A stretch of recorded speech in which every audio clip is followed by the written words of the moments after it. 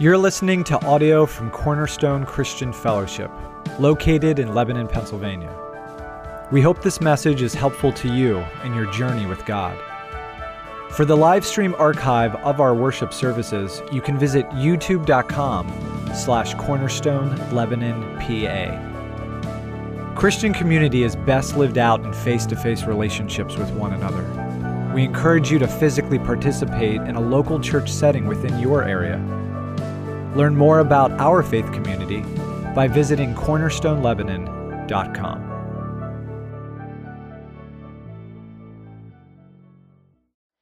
All right, good morning, Cornerstone.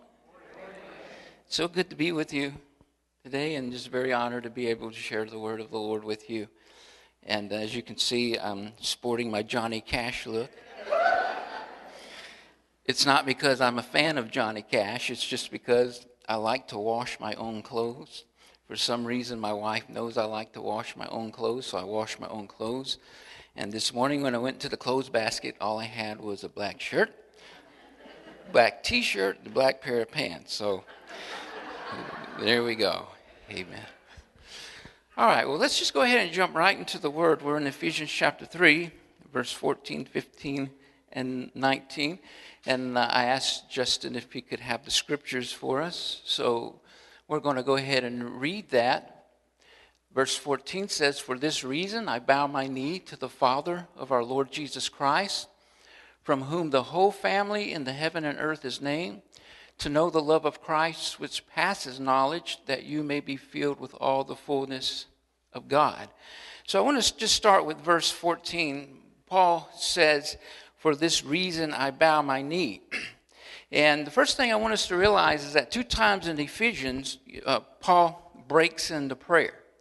2 times in the book of Ephesians, Paul begins to pour his heart out in prayer. And it's as if the awe and the wonder and the glory of what he's writing about suddenly fills his heart. That the glory of the gospel that he's writing about just suddenly fills his heart. And the only relief that he can find is through the expression of prayer. This glorious thing that only God can do, destroying every dividing wall through the cross of Christ, and now gathering and unifying a family to himself from every tribe and nation. The all of it and the glory of it has filled my heart. And all I can do is bow my knee in prayer and pray for the people of God. And it reminds me of Solomon in the temple. Solomon was in the temple prayerfully dedicating the temple to the Lord. And suddenly in the middle of his prayer of dedication, the manifested glory of God just comes and fills that temple. And it's such a glorious and weighty manifestation that the people can't stand under it, and they have to kneel and bow under it. And we know that God doesn't, in this new covenant, he doesn't dwell in temples made with hands. He dwells in the temple of his people.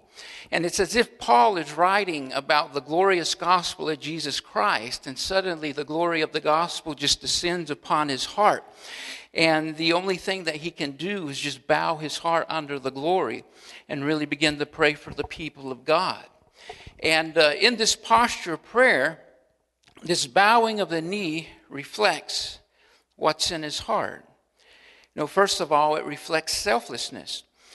Paul is in a Roman prison. He's confined and then he's in chains.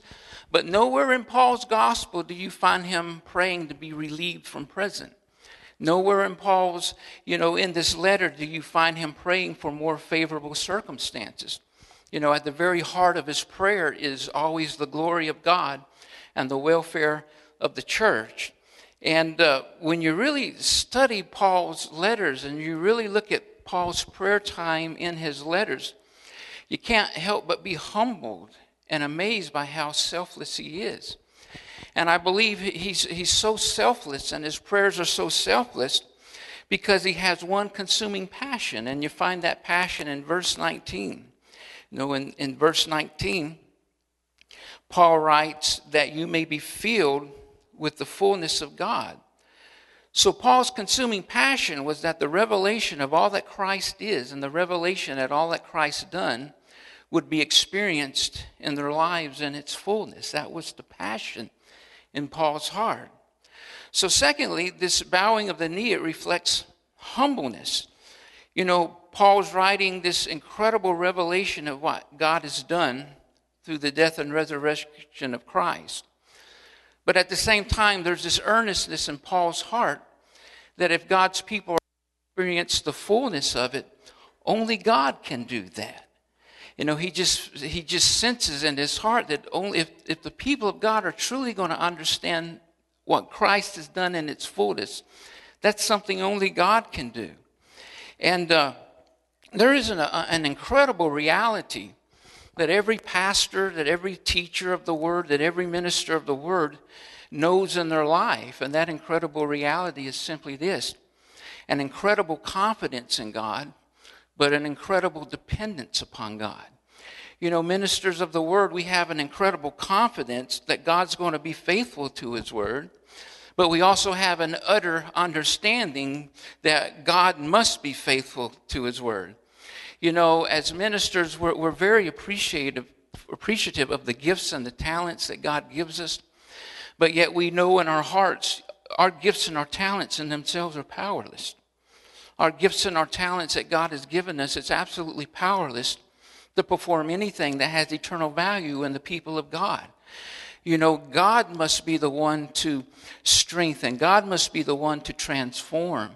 And so it's just this understanding of how utterly dependent upon the Lord we are. That is what drives us to our knees in prayer. You know, whether, we're putting Sunday school lessons together or we're putting sermons together, it's just that utter understanding that only God can strengthen, only God can transform, that really causes us to sink to our knees in prayer. And because this is such a big point with me, there's something that I live that I would just like to add here. You know, for 30-something years, I've had the wonderful opportunity to teach at Summit International School of Ministry. And because of my own personal journey with the Lord in my last few years of teaching there, there's just something that I really begin to bring to the students, and that is simply this. Listen, in your Christian walk and in your ministry, your dependence upon God is your greatest strength. You see, dependence upon God is like a well inside of you. And the deeper your dependence, the deeper your well, the deeper your strength in God. So what's going to happen is you're on a journey. God's going to carve out this well of dependence. He's going to carve it deeper and deeper. So you're on a journey with God where He's going to press you in the weakness. He's going to press you in the weakness. He's going to press you in the weakness, because the more He presses you in the weakness, the more He can carve out that dependence in your life. And the more He carves out that dependence in your life, the more He can fill it with His strength. The deeper your strength. So, that's the journey that we have with God. Our journey with God is not a journey of strength. It's a journey of weakness. It's a journey where God makes the self weaker and weaker and weaker so that He can be stronger and stronger and stronger in our life. So it's a journey.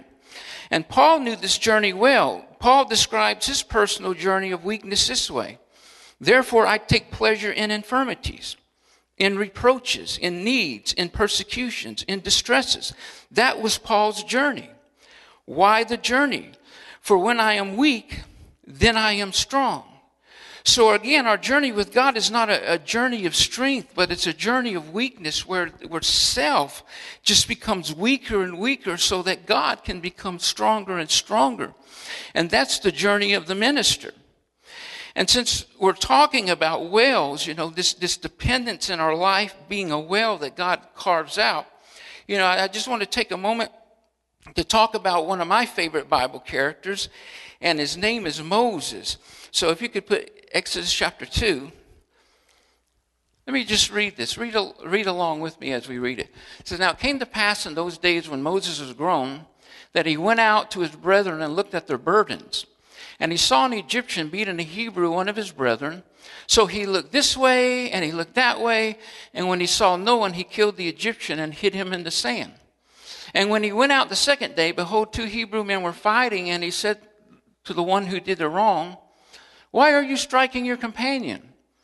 Then he said, who made you a prince and a judge over us? Did you intend to kill me as you killed the Egyptian? So Moses feared and said, surely this thing is known. When Pharaoh heard of this matter, he sought to kill Moses. But Moses fled from the face of Pharaoh and dwelt in the land of Midian, and he sat down by a well.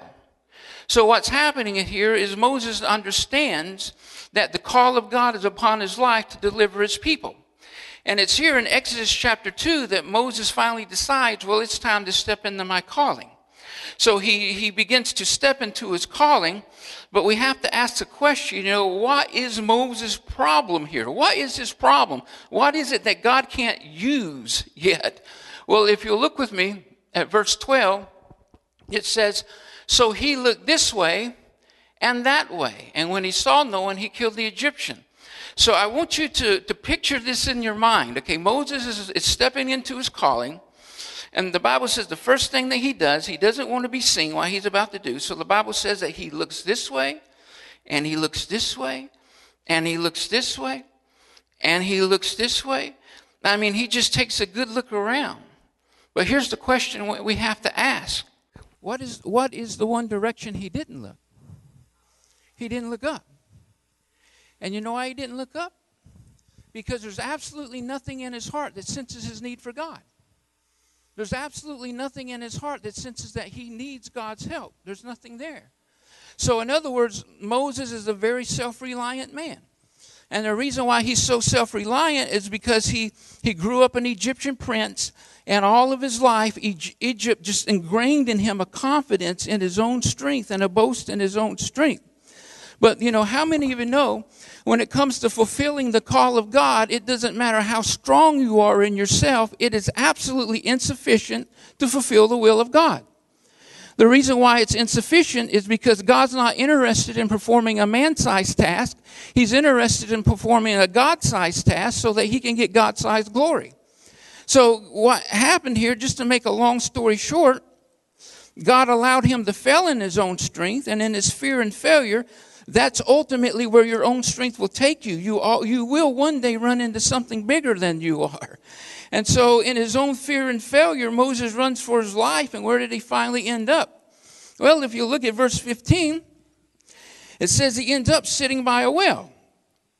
Now at this well, what's happening at this well, Moses feels like he's finally far enough from the arm of Pharaoh that he can just sit down a little while. And at this well, what's happening is he's beginning to grieve over how his own strength has failed him. He's beginning to feel the disappointment in how his own strength has let him down.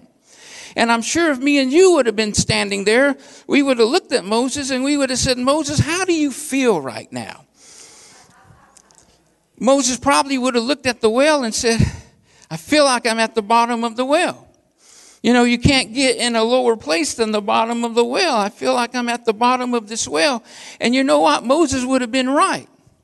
But let me ask you a question. When you're trapped at the bottom of a well, where is the only direction you can look? Up, right? If your help is going to come, it's going to come from this direction. If your rescue is going to come, it's going to come from this direction. If your deliverance is going to come, it's going to come from this direction. So in other words, the point I'm simply making is that for the first time in his life, Moses is at a place where the only place he can look is up. And that's where he's beginning his journey from self-reliance to God dependency. And here's my point. Like Paul, if we're going to be that person who lives in the power of the bowed knee, if we're going to be that person who lives in the power of being utterly needy and dependent upon the Lord, there will be times we're going to find ourselves in our own wells where we have absolutely no other place to do but look up. And I'm going to tell you something. I've been in some of those wells. You can feel absolutely trapped in those wells. I'm telling you, the well can be a scary place because you can feel so helpless. You can feel so trapped. You can feel so powerless. But we have to understand, though it is a trapped place, it's a phenomenal place because God is cultivating a deeper dependence upon God.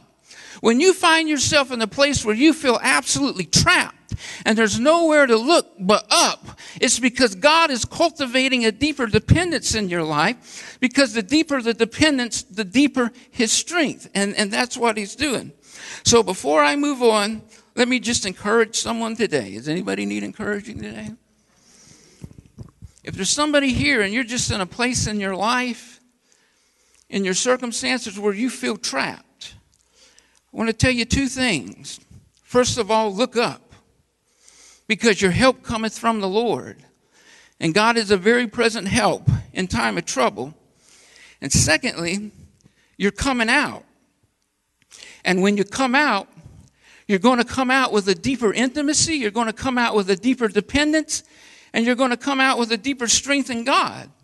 You know, one of my favorite verses, Song of Solomon chapter 8. Who is this coming out of the wilderness, leaning upon her beloved?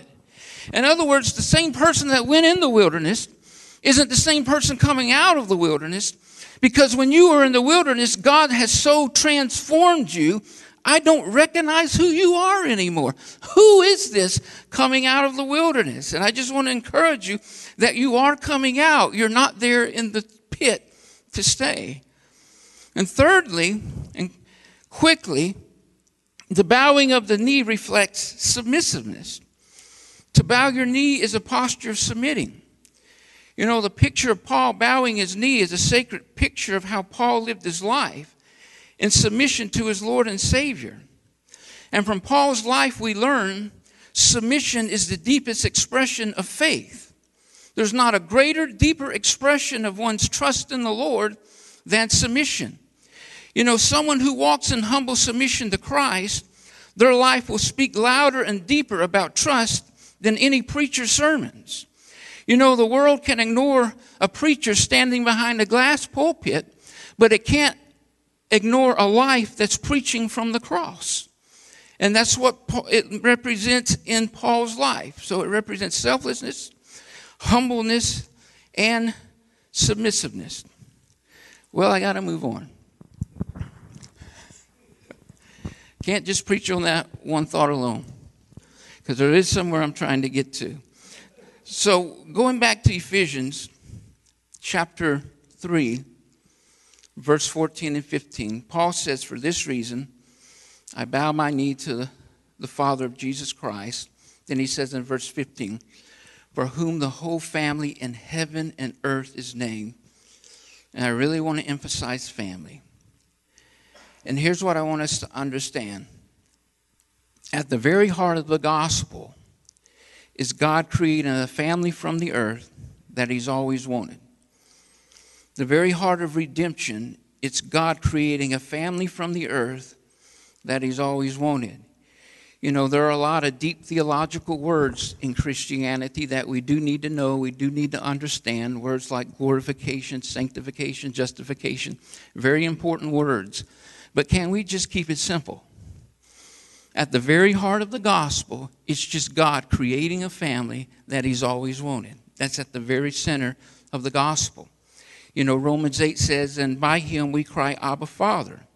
The Spirit himself testifies with our spirit that we are God's children. So according to Romans 8, at the very heart of the new covenant, God just wants to be a father to his children. That's at the very heart. You know, God just wants to walk in a very personal and intimate relationship with his children. And let me just say it this way.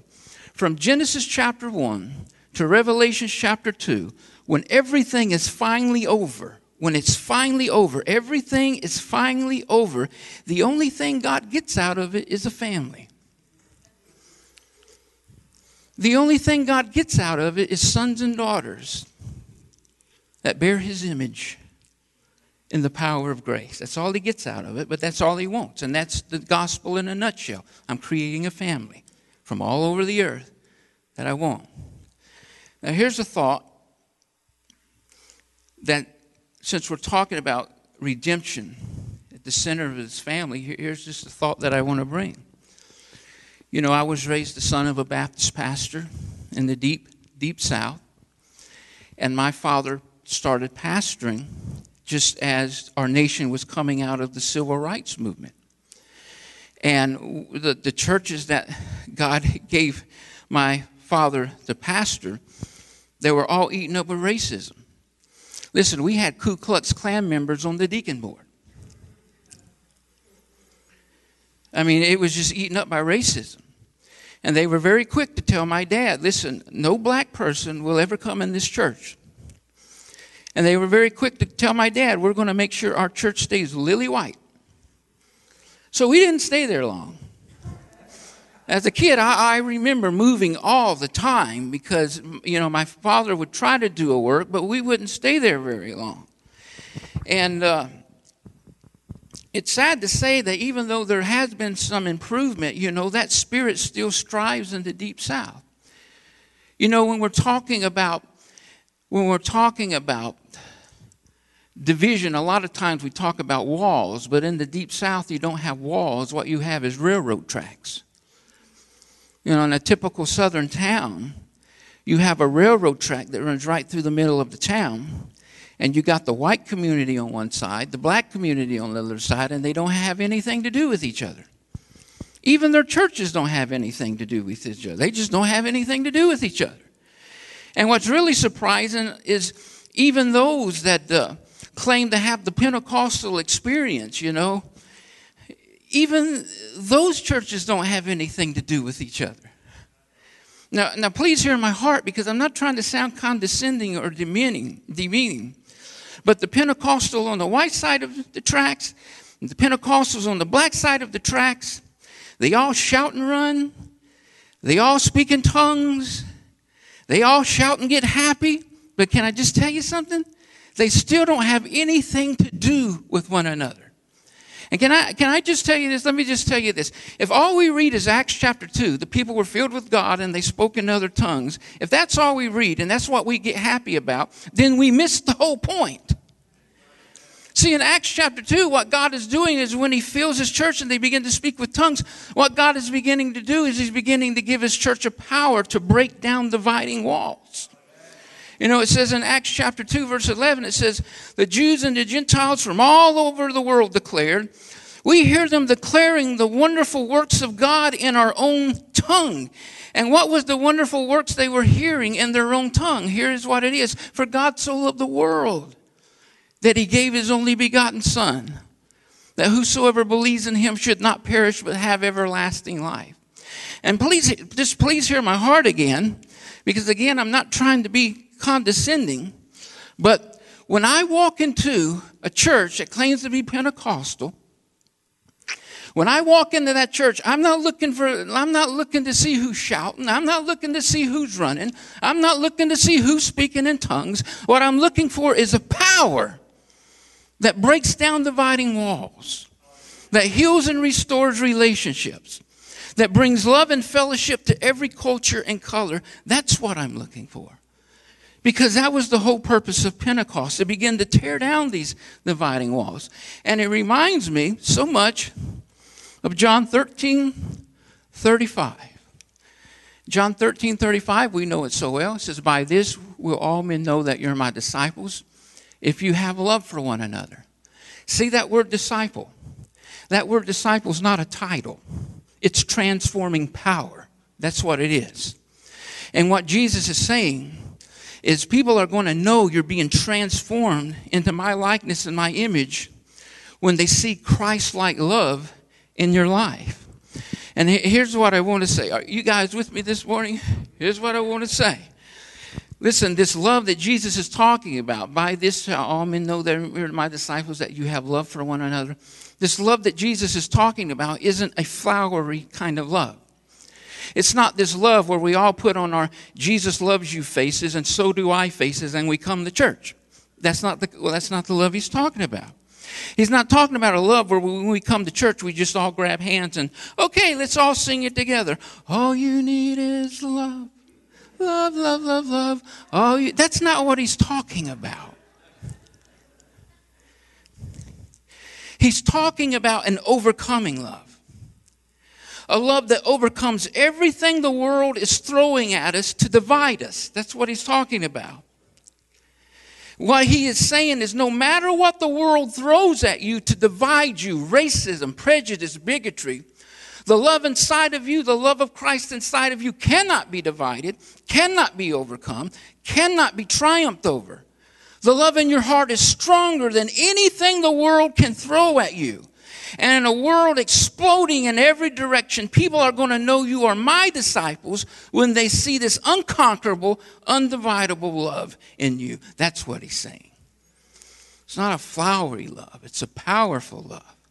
And what I love about John 13:35, by this shall all men know that you're my disciples. That word know in the Greek language, there's actually 3 different kind of words for know in the Greek language. And this word simply means to answer a question. So what this word simply means is knowledge revealed by asking a question. So in other words, here's what Jesus is saying. There's so many questions in people's hearts that they really desperately want answered. And when they see this undividable, unconquerable love in your heart for one another, those questions are going to be answered. For example, is Jesus really who he says he is? Is he really the Savior of the world? Is he really the Lamb of God who come to take the sins of the world? Jesus is saying, when they see this unconquerable, undividable love in your heart, there's going to be an answer in their heart. Yes, Jesus is everything that he said he is. Give you another example. So many religions in the world, Muslims, Hindu, Buddhists, who's following the right God? Jesus is saying when they see that unconquerable, undividable love that you have for one another, they're going to know, yeah, it's Christians who are following the right God. I truly believe with all my heart the love of Christ is the greatest apologetics there is. We may not have all the answers to the Bible questions, but I'm telling you, when they see a love and a fellowship that can't be conquered and divided, it answers their questions. I don't have to have all the Bible questions. All I have to do is love you with the love of Christ, and their questions will be answered. All right. Prayer and practice. Prayer and practice. Colossians chapter 3, 11 through 13. It says, there is neither Greek nor Jew, circumcised nor uncircumcised, barbarian, Scythian, slave nor free, but Christ is all and in all. So what Paul is saying is the church community is to have no dividing walls. There's no more dividing walls between Scythians and barbarians and Jews and Greeks. You know, we're one family. But we got to remember the issues they're going to have to work through. These people have some issues they're going to have to work through. They're going to have to work through prejudice. They're going to have to work through bigotries. They're going to have to work through racism. They're going to have to work through just all these kind of issues. That's why Paul says in verse 12, he says, therefore, as the elect of God, holy and beloved, put on tender mercies, kindness, humility, meekness, long-suffering, bearing with one another and forgiving one another if anyone has a complaint against another. Even as Christ forgave you, so you must also do. And what Paul is simply saying is if community is going to work, if we are going to grow in love and fellowship and become everything that Christ desires us to become, it's going to require humbleness. It's going to require patience. It's going to require forgiving. Community will not survive and thrive without patience and forgiveness. In verse 13, it says bearing with one another. You know what bearing with one another means? It means putting up with people's ways that just rub you the wrong way. How many of you know when God puts you somewhere, they're just people that's going to just rub you the wrong way? And in order for the community to work, it requires patience, humility, forgiveness, giving each other room to grow and become who God wants us to become. And let me just end with this. How many of you know we're all under construction? You understand that? We're all under construction. Has anyone here ever worked on a construction site? What's the one thing construction sites have in common? They're noisy and they're messy. And we all have places in our life that are noisy and messy. But we have to remember we are a work in progress. And we've got to walk in forgiveness. We've got to walk in patience. We can't be so quick to harbor grudges. You know, if you ever go to Ruth Graham's gravesite, wife of Billy Graham, on her tombstone you will find these words: construction is over. Thank you for your patience. Well, she's gone, but I'm still here. So on this side of heaven, I just want to say, I'm still under construction. I'm so grateful for your patience. If you'll be patient with me, I'll be patient with you. Can the praise and worship team come up now? So here is our prayer and practice. By the grace of God, can we just commit to being patient and kind to one another as we are in our process? Can we not be so quick to be offended by people's personalities that just rub us the wrong way? And just say, listen, if you'll have mercy on me as I grow, I'll have mercy on you as you grow. Blessed are the merciful, for they shall obtain mercy. Can we do that? You know, I have a mantra I try to live by, and that mantra is simply this: be kind to everyone, because everyone's in a battle. It doesn't matter how nasty somebody's attitude is. I'm going to try to be kind to them, because I have no idea what kind of battle they're in. And it takes a lot of grace, but I got this mantra: the nastier you're going to be to me, the kinder I'm going to be to you. And can, by the power of God's grace, can we just make that their prayer and practice, that we're going to just be patient with one another and be graceful with one another. Amen.